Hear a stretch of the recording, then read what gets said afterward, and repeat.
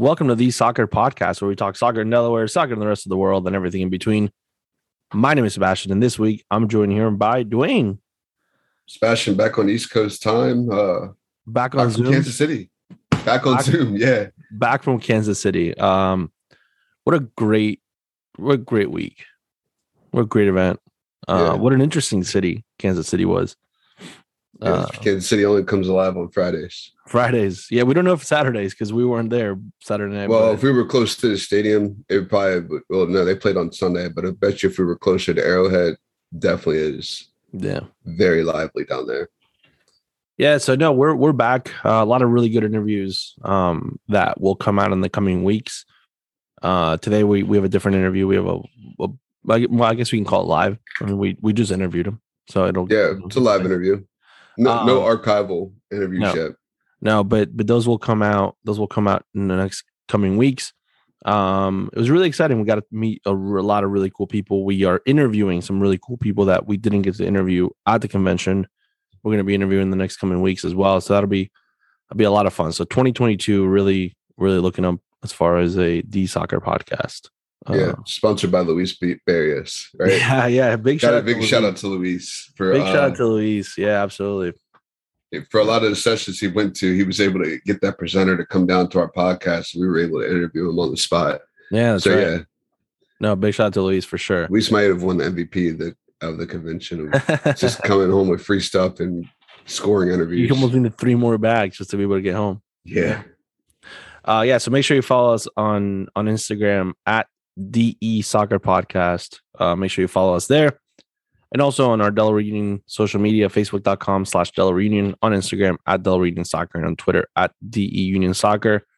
Rec registration is open, so make sure you go check that out. Discovery registration is open. Discovery registration is open. Yeah, that's right. Travel registration is open. Travel registration is open. All the registrations are open. Diamonds tryouts, February 12th from 11 a.m. to 1 p.m. in Middletown Village.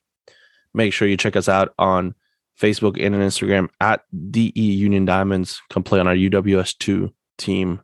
Absolutely. Looking for high school players, college players, retired players. Depends on how retired you are, right? Yeah. If you're a former player and you still wanna kick it, you gotta come try out first. We're not going off of accolades that you ripped it up in Delaware back in the day. We want to see what you can do now. Yeah.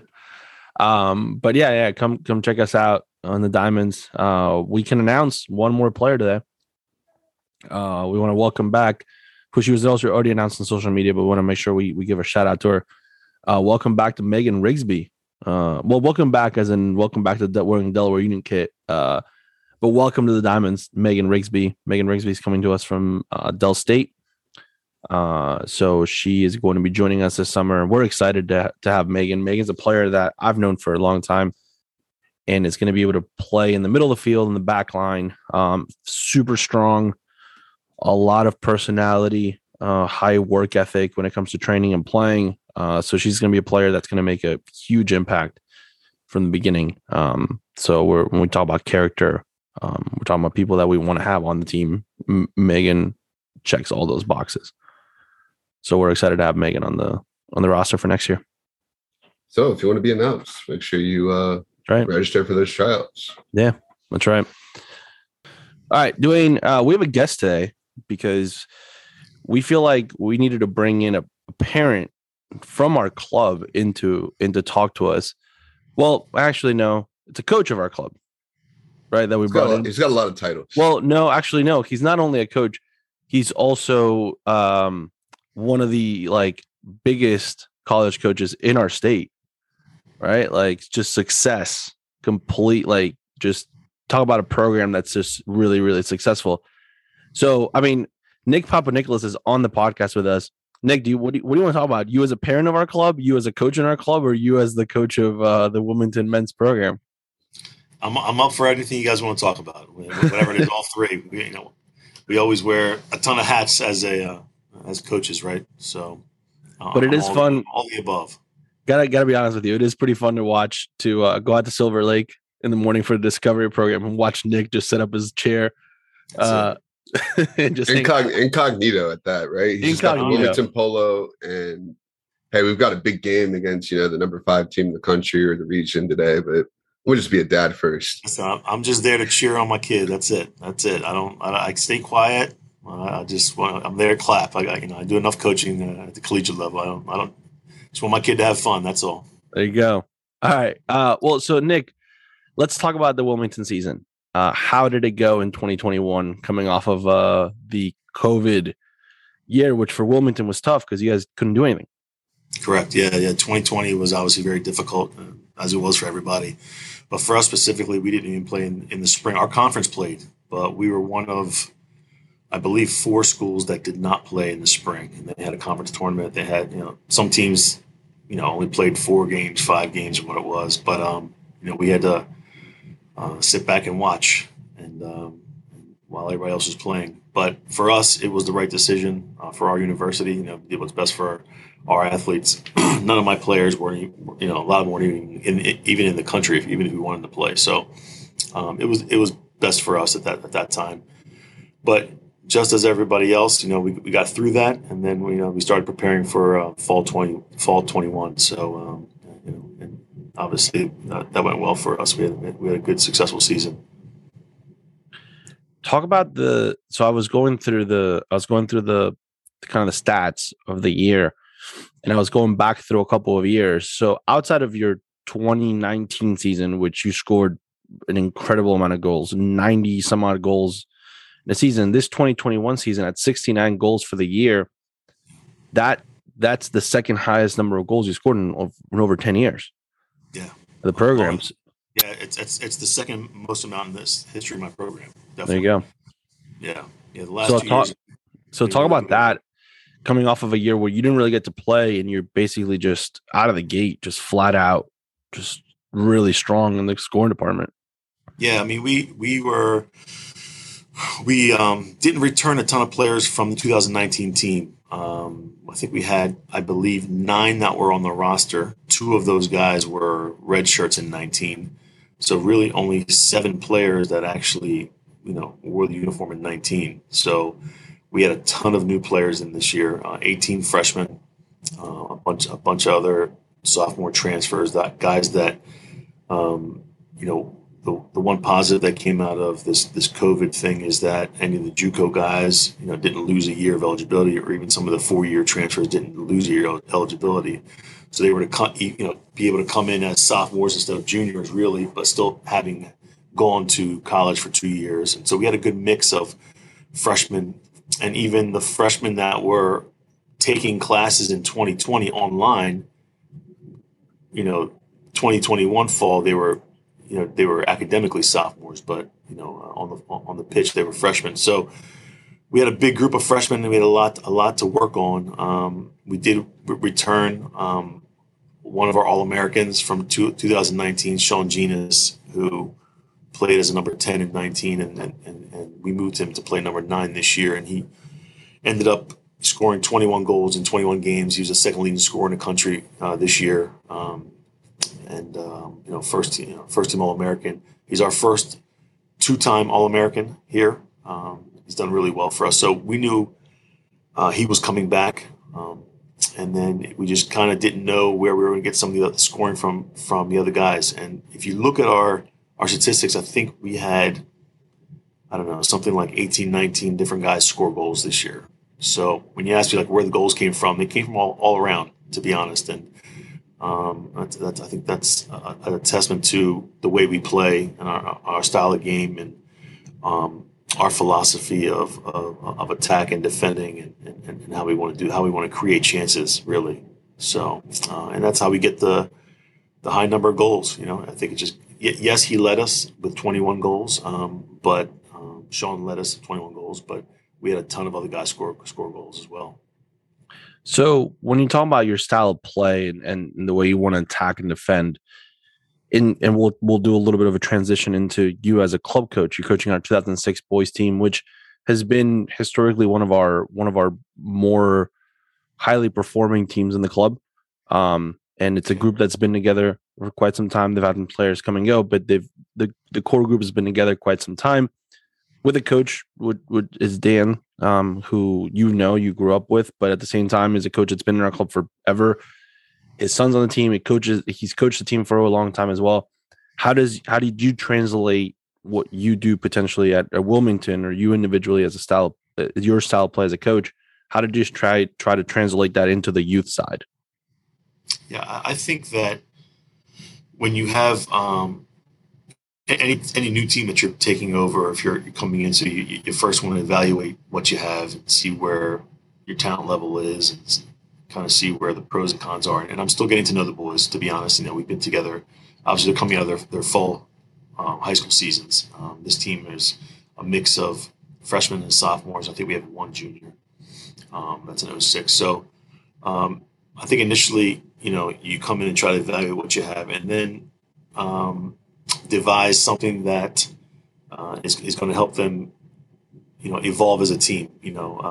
I think bringing someone like myself in is going to help these guys really, and no matter where I coach, and this is my philosophy, I think, if you don't have a foundation of basic skills and foundation of fitness and things like that, you have to start there and evaluate at that level first, and then see how you can adjust your training sessions to help this team grow, and wherever it is. So my point to all this is I do very similar things that I do at the collegiate level with this group at the club.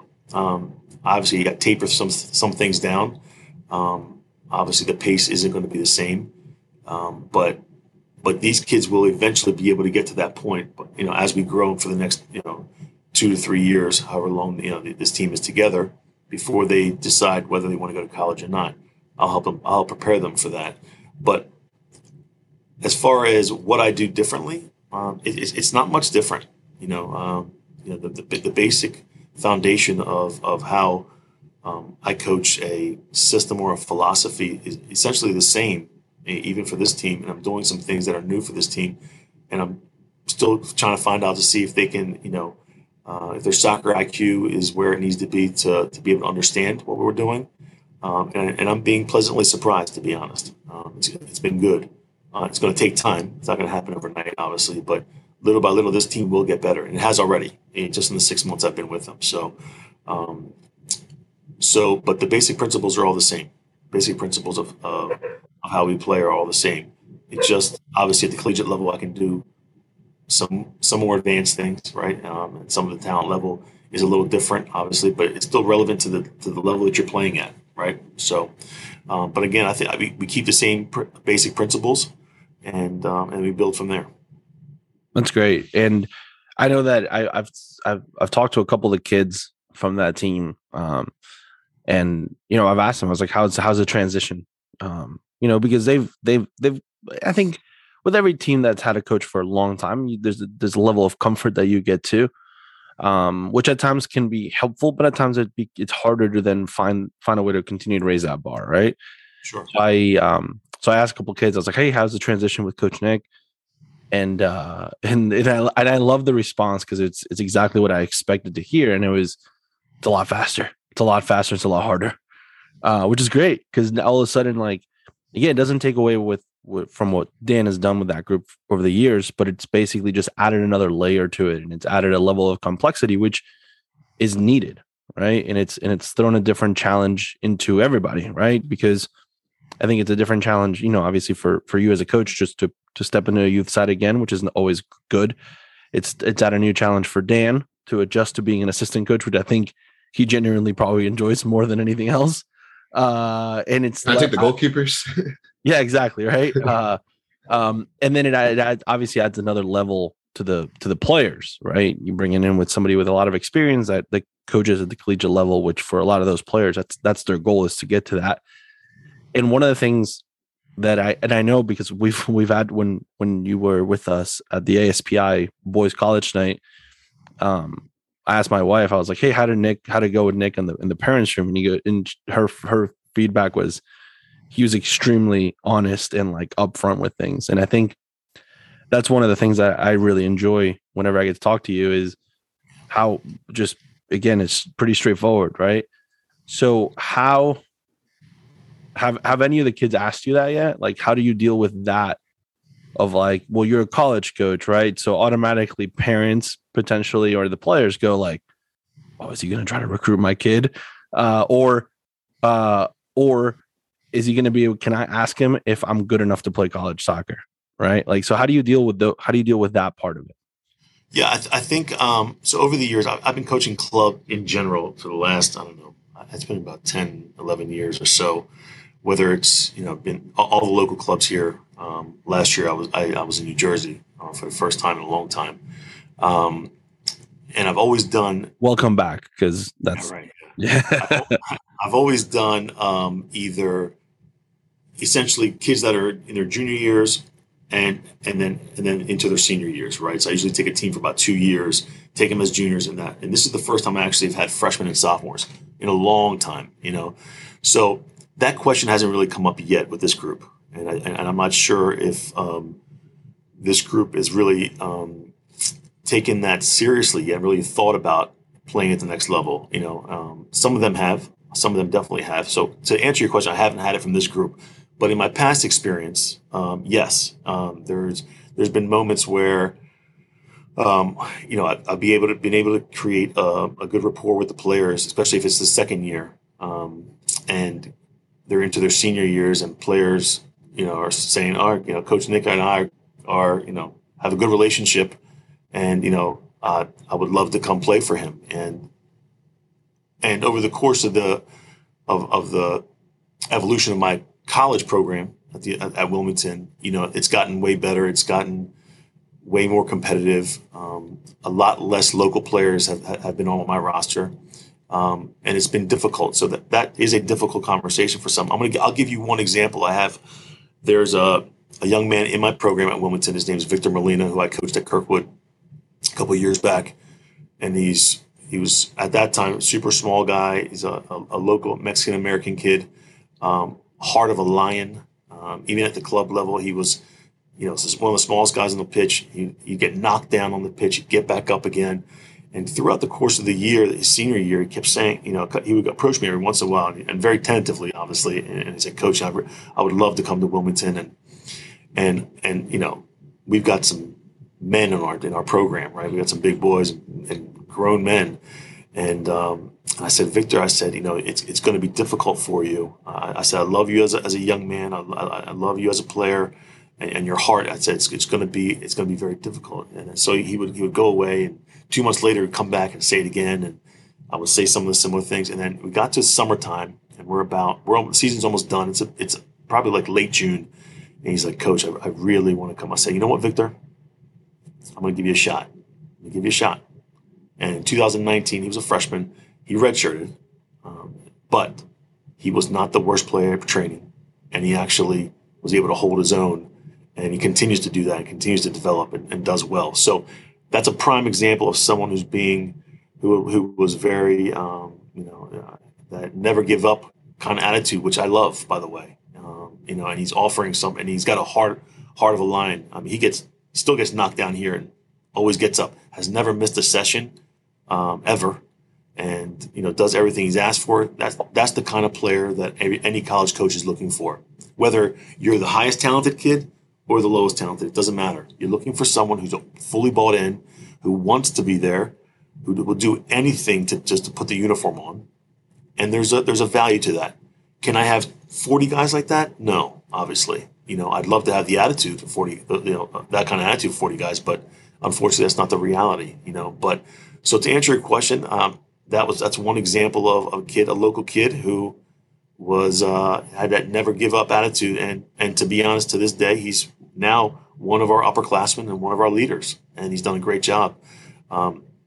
Does he come in here and start and play a lot? Still not yet, but he's still developing and working hard and getting better, and we love having him in the program. So can we do that with everybody? No. But there's definitely one example of somebody local who kind of won over me, and proved me wrong, to be honest. And that's okay. You don't have to be right every time. He persevered, and he continues to persevere.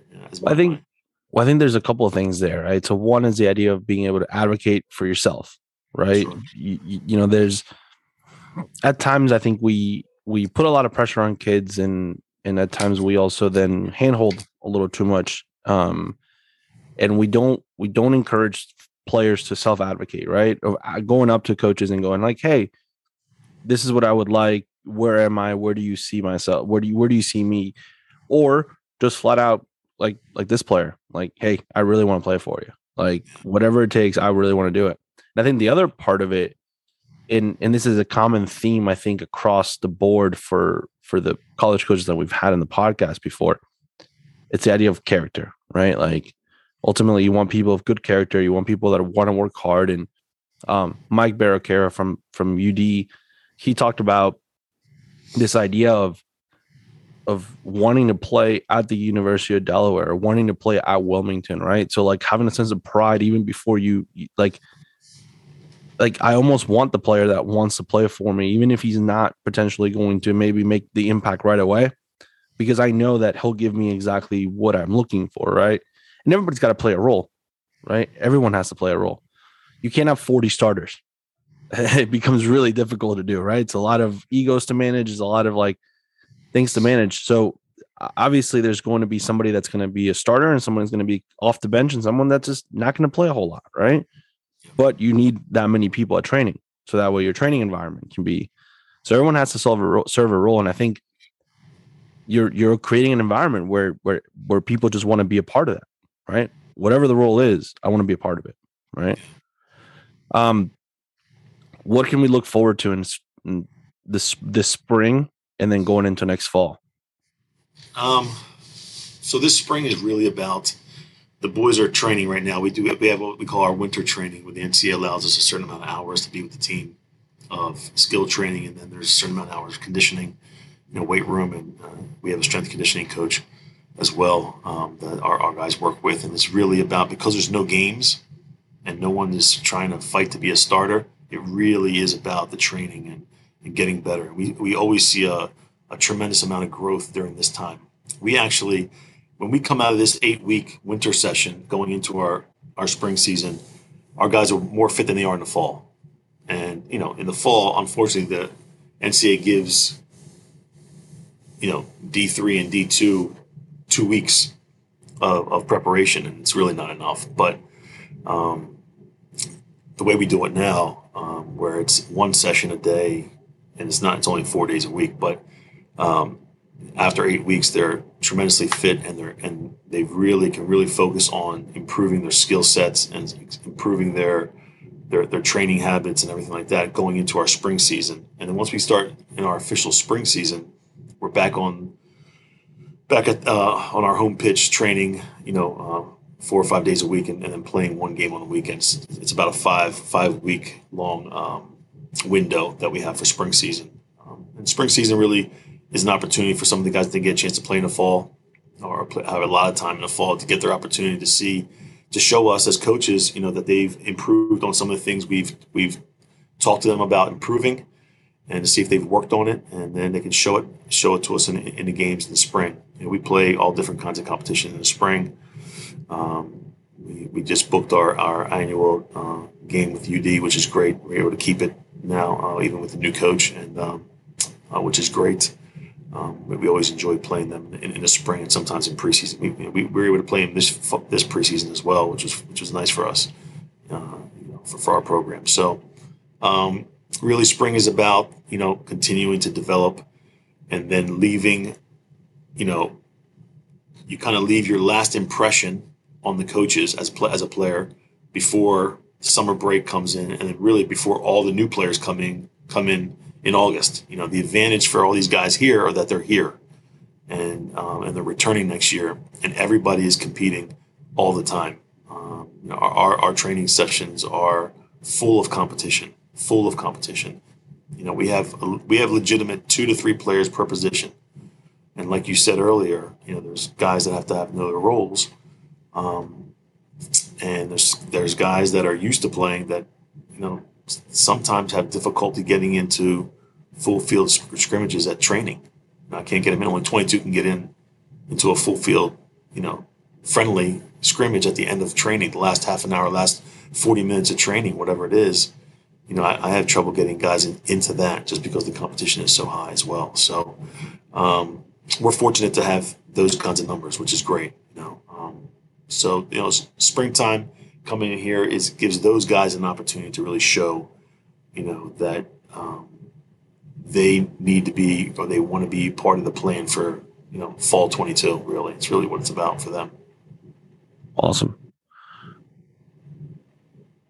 Sorry, I thought Nick. No, sorry. So Nick, sorry.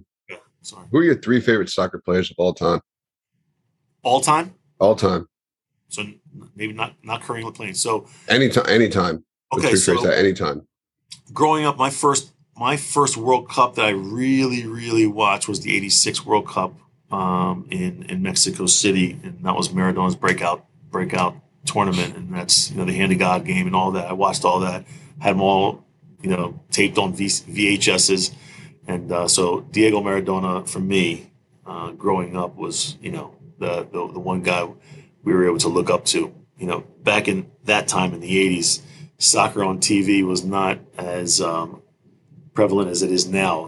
We're very lucky to have what NBC does on the weekends for us, and all the other streaming channels and things like that. But it was very difficult to get games on a regular basis unless you had a satellite disc back then. So Diego Maradona is probably my all-time favorite player. And obviously you're seeing a lot of the documentaries that come out recently about his life, and you get to see how crazy he was. And then I got to keep it to Argentina. Obviously, we're lucky I believe we're very fortunate to live in an era where we get to see Lionel Messi play and what he can do. So yeah, I see Argentine. Yeah, yeah, without a doubt. I mean, you have to give it up. But to be honest, I always say this: there would be no LeBron without Michael, right? Without Jordan, and there wouldn't have been a Messi without Maradona. For sure. So, and I'm sure I'm not the first person to say that, but we'll put that down in quote. It's always the evolution of it, right? So LeBron, you don't hear a ton of off the court issues, right? With anything with LeBron, he's really learned to be that professional and be that mentor for people. Whereas Michael had some things off the court, right? Same thing with Maradona. Obviously, like I said earlier, in some of the documentaries you see, he definitely had a fun time, in his career. And you don't hear a lot of that with Messi. I think Messi learned from that and said, maybe I shouldn't do that kind of stuff and just keep my brand and my name to what it is, right? So I would definitely say Messi. I think he did a ton. And my third is, I always said Ronaldinho really changed the game in a lot of ways offensively during the peak of his career. He did some things on the ball that nobody was doing. He really was able the window at the time when he was the top player in the world. He did some really, really amazing things. As you can tell, I was an offensive player, so I have no defensive players in my top 3. Well, we can see that you're scoring goals, 69 goals a year, man. Yeah. I'm definitely an offensive. I appreciate the offensive part of the game. So, but obviously, as a coach, I do understand the importance of defending. So, do you have a defensive coordinator? I do. You do. There you go. Yeah, I have position coaches here, and not many college coaches have that. But I have a strikers coach, a player that played for me. His name's Anthony Allison. He was arguably one of the best players ever played in my program. He went on to play 6 years professional in Sweden, where he was Golden Boot winner 3 of those 6 years, and he's come back ever since. In the last 3, I think it's his 4th year coaching now.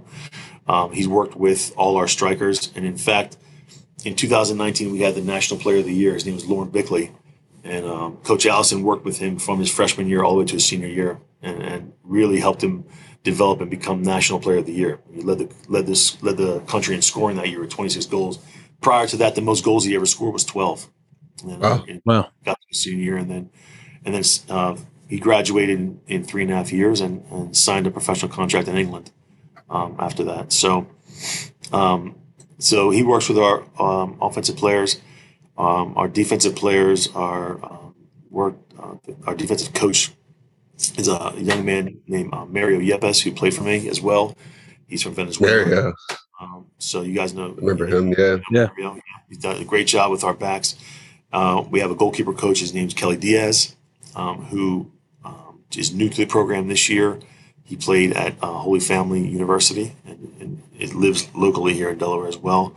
And then the biggest change to our program in the last 3 years is a gentleman named Douglas Cunningham, who has really who's come in. He was born in Jamaica, but grew up in Connecticut, played in Connecticut, and went on to play professional in South America, in Colombia, and then also in Denmark.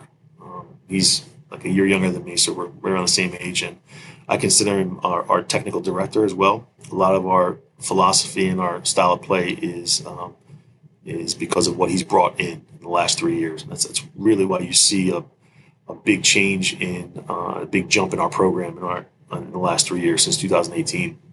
He comes in. So he also works with our midfielders as well, specifically. But he's done a tremendous job in coming in and being a big influence into the program here. So, and then we also have a strength and conditioning coach as well, Tony DiVirgilio, who also played for me. He was all-region player here. Has done a great job the last 10 years. He has his own business as well, but has stayed on staff and works with all our players.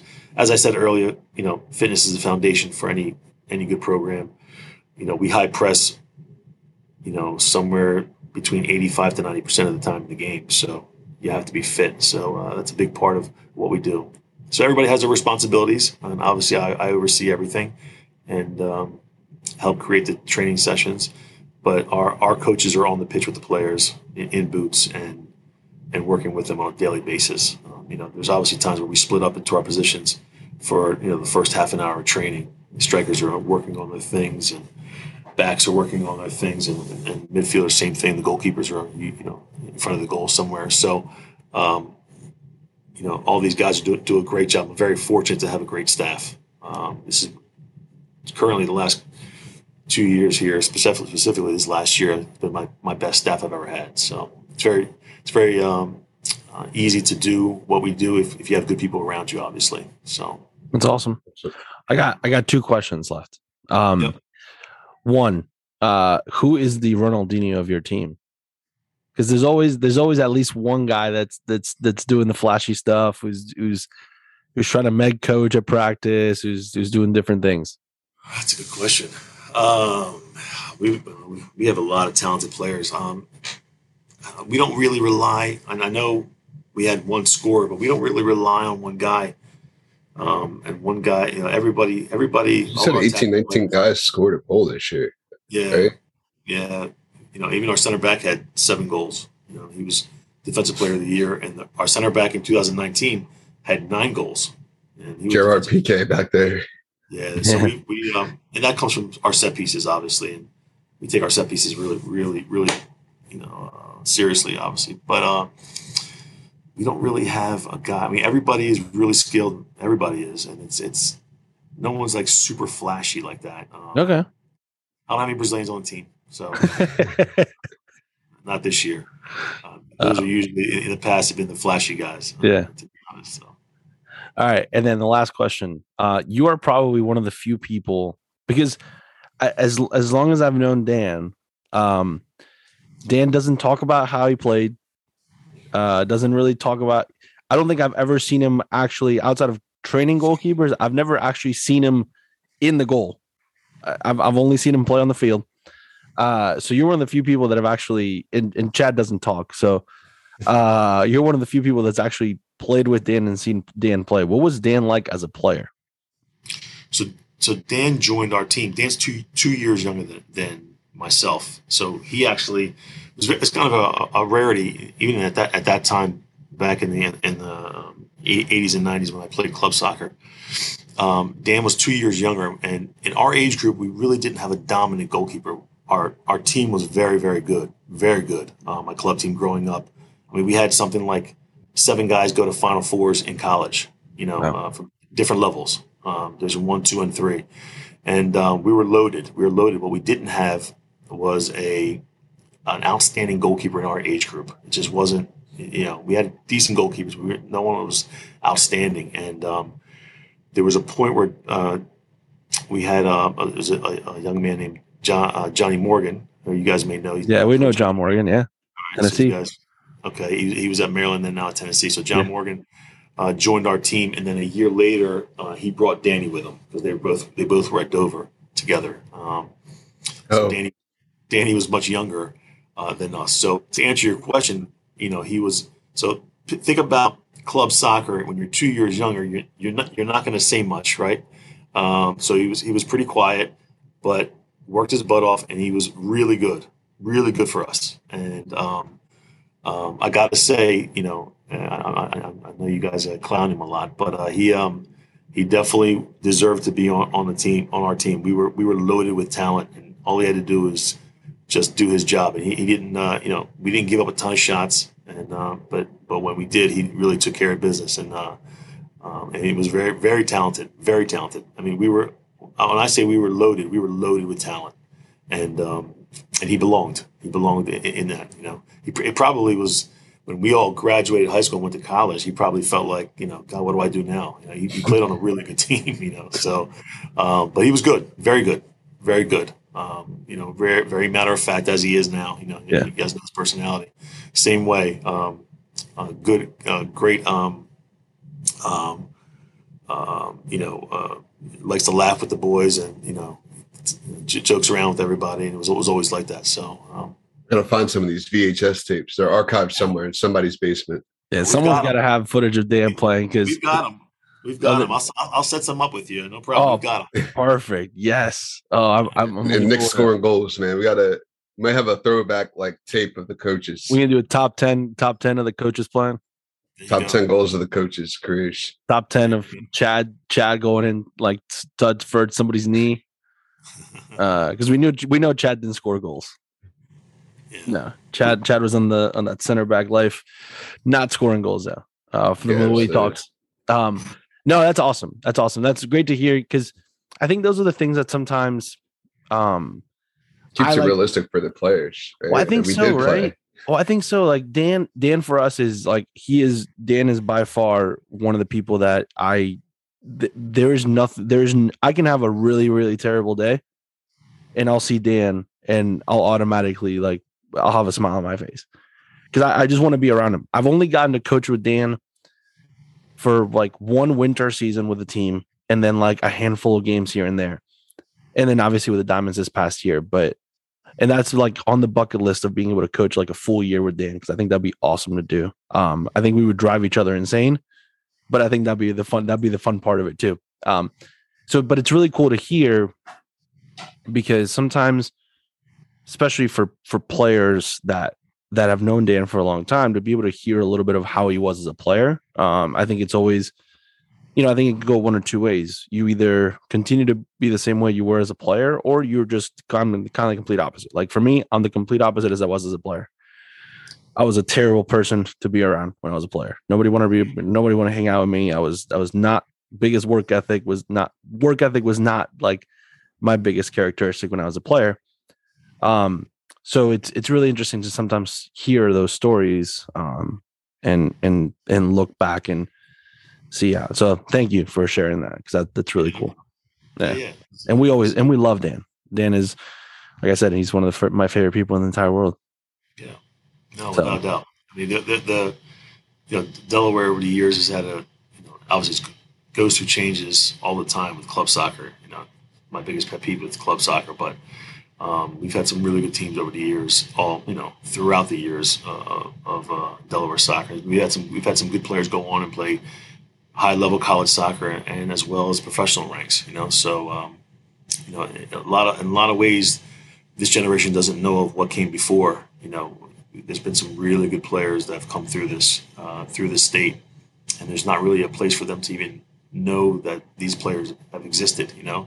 And that are some of them are still around, and just kind of coaching their kids. That's it, But they were really good players coming through the ranks here. So club soccer obviously was way different back then. But I was definitely fortunate enough to be able to play under Nick on a pretty good guest play on a pretty high level team, which is awesome. With some guys, like you said, went all 3 divisions. Some guys that went to UD, some guys that went to some other big D1s. So that was pretty cool as well. Yeah. There's been really good players coming through here, and like I said, you don't really know, that there's not really a place to find who these players are and where they went and how. I mean, really, if you could think about if we had like a database of where players went to college, and a young kid in our club is looking to go to that school and realizes there's another kid from Delaware that went there, even if it was 10 years ago. They could reach out to them and say, "What was it like? Is this a good place to go? Is this coach? And the coach may be different, but what was the school like? Did you? I mean, it would be great, but there's no place to, that doesn't really exist, right? That would be difficult to do." We ran into somebody in Kansas City that, what was it, Iowa? Yeah, a kid. He saw the Delaware part of our podcast, and he goes to a school in northern Iowa that played for Dan Simmons in high school. Wow. Very, very interesting. They just saw the Delaware. They said, "Hey, we know a kid from Delaware." And they're like, "Who is he? What high school?" They're like, "Polytech." We're just like, small world. Of all the schools in the entire state, of course. Yeah, well, like not Sally's, not St. Mark's, not Apo, Polytech. Polytech. It's interesting. But yeah, well, maybe that's what we'll do. Maybe we'll start basically it'd be cool to have a podcast episode. Yeah, we'll just start interviewing people. We'll try to do a little bit of a recap of the Delaware soccer history. Just go to top teams of, a year or something like that, like birth year. There you go. All right. There's been some good ones. Yeah, definitely been some good ones, without a doubt. All right, Nick, let's get a list together. Okay. Yeah. let's get a list together. Listen, we've had Anthony DiRienzo, we've had Lance Berry on the podcast before. We're starting to slowly get people on that played a part in the history of Delaware. And then Lance obviously played for you at Wilmington. Yeah. I mean, listen, Lance's dad was a player. Lance's uncle was a tremendous player, right? One of the best ever to come out of Delaware, or to ever play here. Without a doubt, there's a big tradition going back to 70s and 80s, even that far back. I'm sure Lou could attest to some of them as well. Oh yeah. Chad, if we could ever get Chad on here, he coached all these state final teams and national championship teams. We're gonna have to trick Chad into being on the podcast. Just had to go in there with a recording device, because he was getting recruited by Kirkwood one year, and then Hillcastle was recruiting him the next year, and CDSA was recruiting him, and he was just coaching the best of the best all the time. Yeah. All right, Nick. Well, thanks so much for being on. Best of luck this spring into next fall, and we'll have you back on and give us an update on how the 06 boys are doing. Without a doubt. No problem. Thanks, fellas. I really appreciate you having me on. Yeah, absolutely. All right. We're back. Dwayne, have you been keeping up with the AFCON? I know. I have not. I think it's a morning thing, and I'm not a morning person. So it's 11 o'clock in the morning. Not a morning person. All right. So all the round of 16s are done. We're on to the quarterfinals now, which start tomorrow. So really interesting. Some bad stuff happened. Cameroon was playing Comoros on Monday. Unfortunate accident happened. People got like trampled over like a mob. Unfortunately, some people passed away. Some people were injured. So our thoughts go out to those families and those people. But it's sad when stuff like this happens. Especially when it's a stadium that was used in the 2010 World Cup. It's a stadium that's still fairly new. And it's still not even at full capacity. It was at 80% capacity. Yeah. So yeah, and I just think from an organizational standpoint, just things got to get a little bit better. Yeah, I mean, I think it varies again from country to country, league to league, because like the Premier League for the past 30 years has been sitting only. You can only sit, no standing room. Yeah. Then a couple of weeks ago, after the Hillsborough disaster, but a couple of weeks ago, they finally went back to trying out some areas of the stadium being standing room just to kind of see if they could phase that back in. So I think it just really depends on, again, the infrastructure, security, and then just, I guess the overall organization of how you want to do things on how you can kind of run these events. Yeah. So hopefully things will start looking up soon. But anyways, from a results standpoint, interesting. Out of the 8 games, 5 of them had red cards. Yeah, I'm looking at that now. That's yeah, crazy. 5 of them had red cards. Only one game ended up with a 2-goal difference. Everything else ended up either in PKs or 1-goal difference. So going into the quarterfinals, Gambia is going to be playing Cameroon. Gambia beat Guinea, and Cameroon obviously beat Comoros, as we were just talking about. 10 versus 10, Gambia and Guinea. Yeah. Burkina Faso making it to the quarterfinals after beating Gabon. Tunisia knocking out one of the favorites in Nigeria. And then Egypt, which was, I watched that entire game playing Ivory Coast. It was a fun game. Egypt, the Egyptian goalkeeper, the starting goalkeeper got hurt with a minute left in regulation, comes off, backup goalkeeper comes in, plays the extra time and saves a crucial PK. So Egypt's going to be playing Morocco. So that'll be really fun. And then Senegal playing Equatorial Guinea. Senegal beating Cape Verde. And then Equatorial Guinea beating Mali yesterday in PKs, or on Wednesday in PKs. Yeah. Shout out to the Comoros backup goalkeeper who's their left back. That's right. Yeah. Comoros had to play with, they had injuries and also COVID stuff. And so it was crazy. So I'm hoping. Did you see the picture of the guy? Because he's a left back, right? So he's defending with his hands behind his back as the goalkeeper. Yeah. So instead of using his hands, he's like, his instinct says, put my hands behind my back, no handballs. Yeah. Still made the save. I'm hoping that this isn't like a foreshadowing for kind of what the World Cup's going to look like at the end of the year. I'm hoping that either that or just FIFA increases the roster sizes. We'll see. It's gonna be tricky for sure. I think you have to be thoughtful and think outside the box, kind of like the NFL teams were not quarantining, but keeping like that third string quarterback in a separate area. So maybe your third string third string keeper doesn't stay in a team hotel, does a lot of things separately, just in case, right?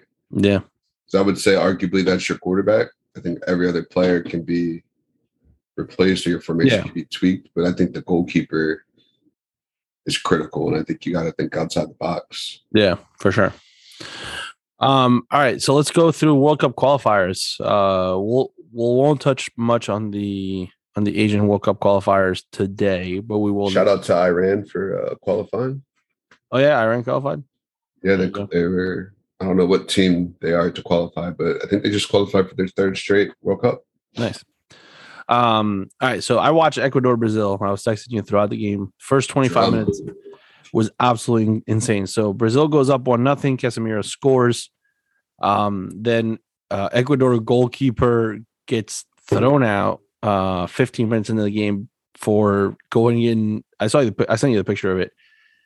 Cleat first outside the box into this guy's throat.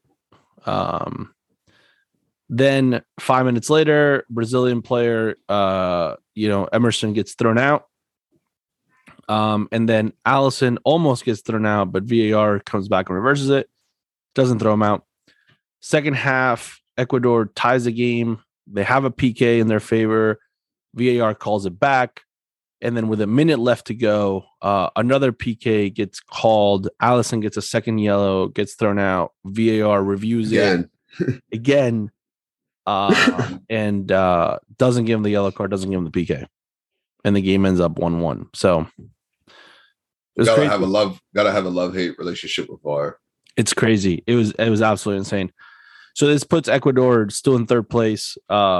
Almost, but clearing almost to that potential qualifying spot. Uruguay beating Paraguay 1-0. Luis Suarez scoring there. That's a huge result for Uruguay. They needed that. Their jump up to 4th place with 19 points. And then Argentina beating Chile in Chile in a tough game, because that was one of Chile's last little pushes that they had needed to make. Argentina already qualified, but coming up with a really good result. Di Maria scoring a beautiful goal 9 minutes into the game. So it'll be interesting because now the rest of the games today, Colombia plays Peru, Bolivia plays Venezuela, and then next week it'll be really interesting. What happens on Tuesday? Everybody plays on the same day. So, Interesting. All right, let's talk about the U.S. They got lucky. No, I wouldn't say they got lucky, but they took control of the game. They won 1-0, goal by Anthony Robinson, but they controlled the majority of the game, played on the front foot for most of the game, which, again, El Salvador has only scored, I think, 4 goals during qualifying, but just couldn't find the back of the net. It created a lot of good opportunities, but I still think that final third is where we're really struggling. Like, how do we've got a ton of talent, got a ton of attacking talent, can throw a lot of numbers forward, but how do we score more goals? Yeah. Like, I don't know that Pulisic is – maybe he's the 9. I think that we got to try that out. All I know is – and I was going back and forth because I was watching the Argentina game and the U.S. game kind of at the same time.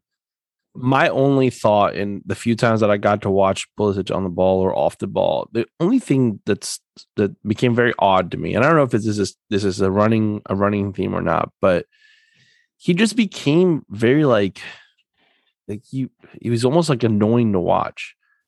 Like I kind of felt like that. Like he used to be an exciting player to watch. He's like irritable. Like he just like gets irritated easily. Like he's like throwing his arms, like he's arguing. He's like getting like. He was arguing with the referee a bunch, and I'm just like, that's not what you do at Chelsea. Like, but it's because it's a higher level of quality there instead of CONCACAF, and I get that, right? I get it. I don't know. I just don't want to. I don't think potentially the best player that the U.S. has needs to turn into a diva at the. Yeah, it doesn't need to turn into a diva at the. In the tough moments. He's not the best player that we have. I think Weston McKennie has kind of sealed that deal. Yeah, but I mean. Let's just say the attacking presence that he needs to be, right? Mm-hmm. He's the one that can be a game changer at times. I think we play him as a forward because of that. Because I think that frees up. I think that kind of frees up, like, where does a Brendan Aronson fit in on the team? Where does some of these other attacking? I mean, based on yesterday, fits in for him. Yeah, and I think, but what do we for Pulisic? Sorry, but we've always lacked that number 9. We've talked about that for over a year. Yeah. Has it been, Josh Sargent? Is it Nicholas Giacchini? Is it Giassi Zardes? Is it Jordan Morris? Is it Josie Altidore? Who is it? Well, this time it was Weah and Ferreira. Yeah, or is it Ricardo Pepi? I like Tim Weah played well, but I think Christian Pulisic. I think we set him up there and say maybe what he does for the U.S. national team is he just scores goals. It's not his role at Chelsea. But he's involved in the attack enough at Chelsea against higher quality opponents that maybe all he has to do here is score goals because everybody else will do the dirty work for him. Yeah, maybe. But so Canada won yesterday, beat Honduras 2-0. Mexico turned the game around after being down 1-0 to a 10-man game. Jamaica winning. So right now everything still looks somewhat the same. Mexico 3 points clear off of Panama, which I think helps them. U.S. And Canada within 1 point of each other, so it'll be interesting going into the next set of matches as the U.S. plays Canada, right? I mean, that's there's your direct rival trying to pretty much almost guarantee yourself a spot after that. Yeah, I mean, everybody's chasing Canada, and I don't know the last time we've ever said that. Yeah, looking at World Cup qualifying. You beat Canada next week. You jump up 21 points. Now you're almost clear. You're almost in the clear with 4 games left to play after that. Yeah. I just don't remember last time it's always ever been, hey, we're chasing Canada. Like it's always been like a Costa Rica. I think last it's like Jamaica was in there. Yeah. So Canada, man, just scoring goals. They got forwards. They're figuring out ways to find the back of the net. Yeah, that's right. They do. All right. Moving on to player of the match, right? Player of the match. Who's your player of the match? My player of the match is going to Coach Greg Berhalter, man. You see those Jordans he had on last night? Told you should have went Jordan Brand. You saw those Jordan 4s he had on last night? This is tough. So he's my player of the match. He's down. No, in all honesty, though, my player of the match, every time I get to watch him play, I almost bought a jersey last night. Weston McKennie, by Yeah. far. Just best player we have right now. He does a lot of work box to box. Always seems to just have that engine moving forward, creating opportunities. And then as soon as there's a scrap on the field or there's a bad foul, he's right there riding for his teammates. So Weston McKennie, by far. Yeah. My player of the match goes to Di Maria. He put on the captain's armband yesterday for Argentina. I thought they did that really well. So mine goes out to him. So scored also a really nice goal. So that helps. Oh, and then before we move on, one of our American players is making a move across the pond. Who? Matt Turner going to Arsenal. Oh, okay. All right, good for him. That deal is in the works right now. So yeah, before we move on, Matt Turner deal is in the works, going to Arsenal. And then we have a player coming back from across the pond.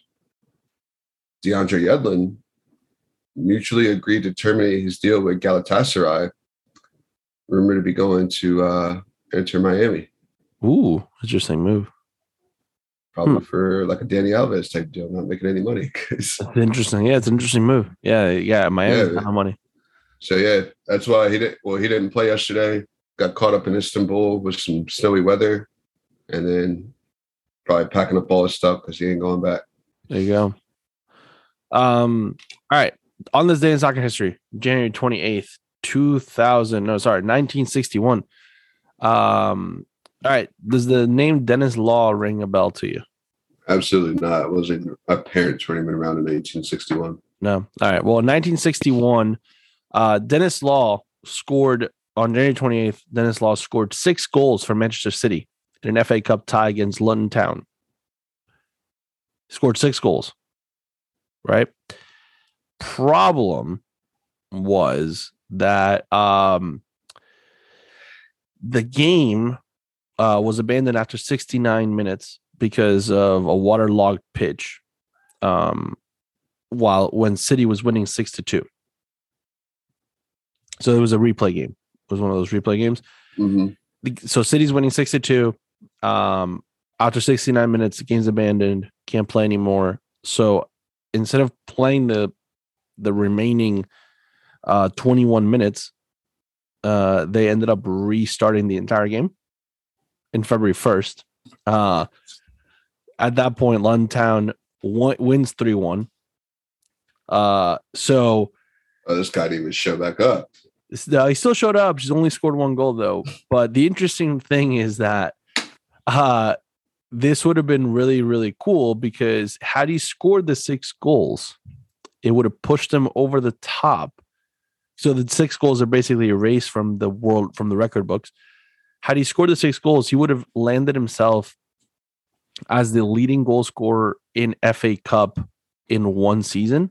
Or leading goal scorer in FA Cup history in general in the 20th century. Because he would have ended up with 47 goals. Instead, Ian Rush ended up with 44 cup goals. Scored 39 at Liverpool, 4 at Chester, and 1 at Newcastle. So Dennis Law finished with officially 41 official FA Cup goals. 34 at Manchester United, 4 at Manchester City, and 3 at Huddersfield Town. So, yeah. Poor Dennis Law. Should have gotten that turf, man. Should have gotten that turf. They didn't have turf back then. All right, fair play of the week. My fair play of the week goes out to my wife for holding things down in my house while we were gone and just doing an amazing job with our kids. What about you? My fair play of the week is going to go out to Sebastian. Just Me? For, what did I do? Yeah, no, man, for Podcast Row, setting all that stuff up on the back end, bringing the microphone equipment, packing all that stuff up, setting up the little applause thing. And the That was you. That was all you. I know. I'm about to look up how to get that on my computer. There you go. There you go. Give yourself an applause, Sebastian. There you go. Oh, wait. There you go. There you go. There you go. That button, I need one of those. That button is cool. You wouldn't even hear the podcast anymore. It would just be applause and that little. Just applause the entire time. That little game show. No, I appreciate it. Let it be. It was good. It was really fun. It was a good time. Hoping to do it next year. So it'll be fun. All right. Well, can we get a letter B before we close out? Yes. Oh man. Well, thanks for joining us this week. And remember, always receive the ball on your front foot.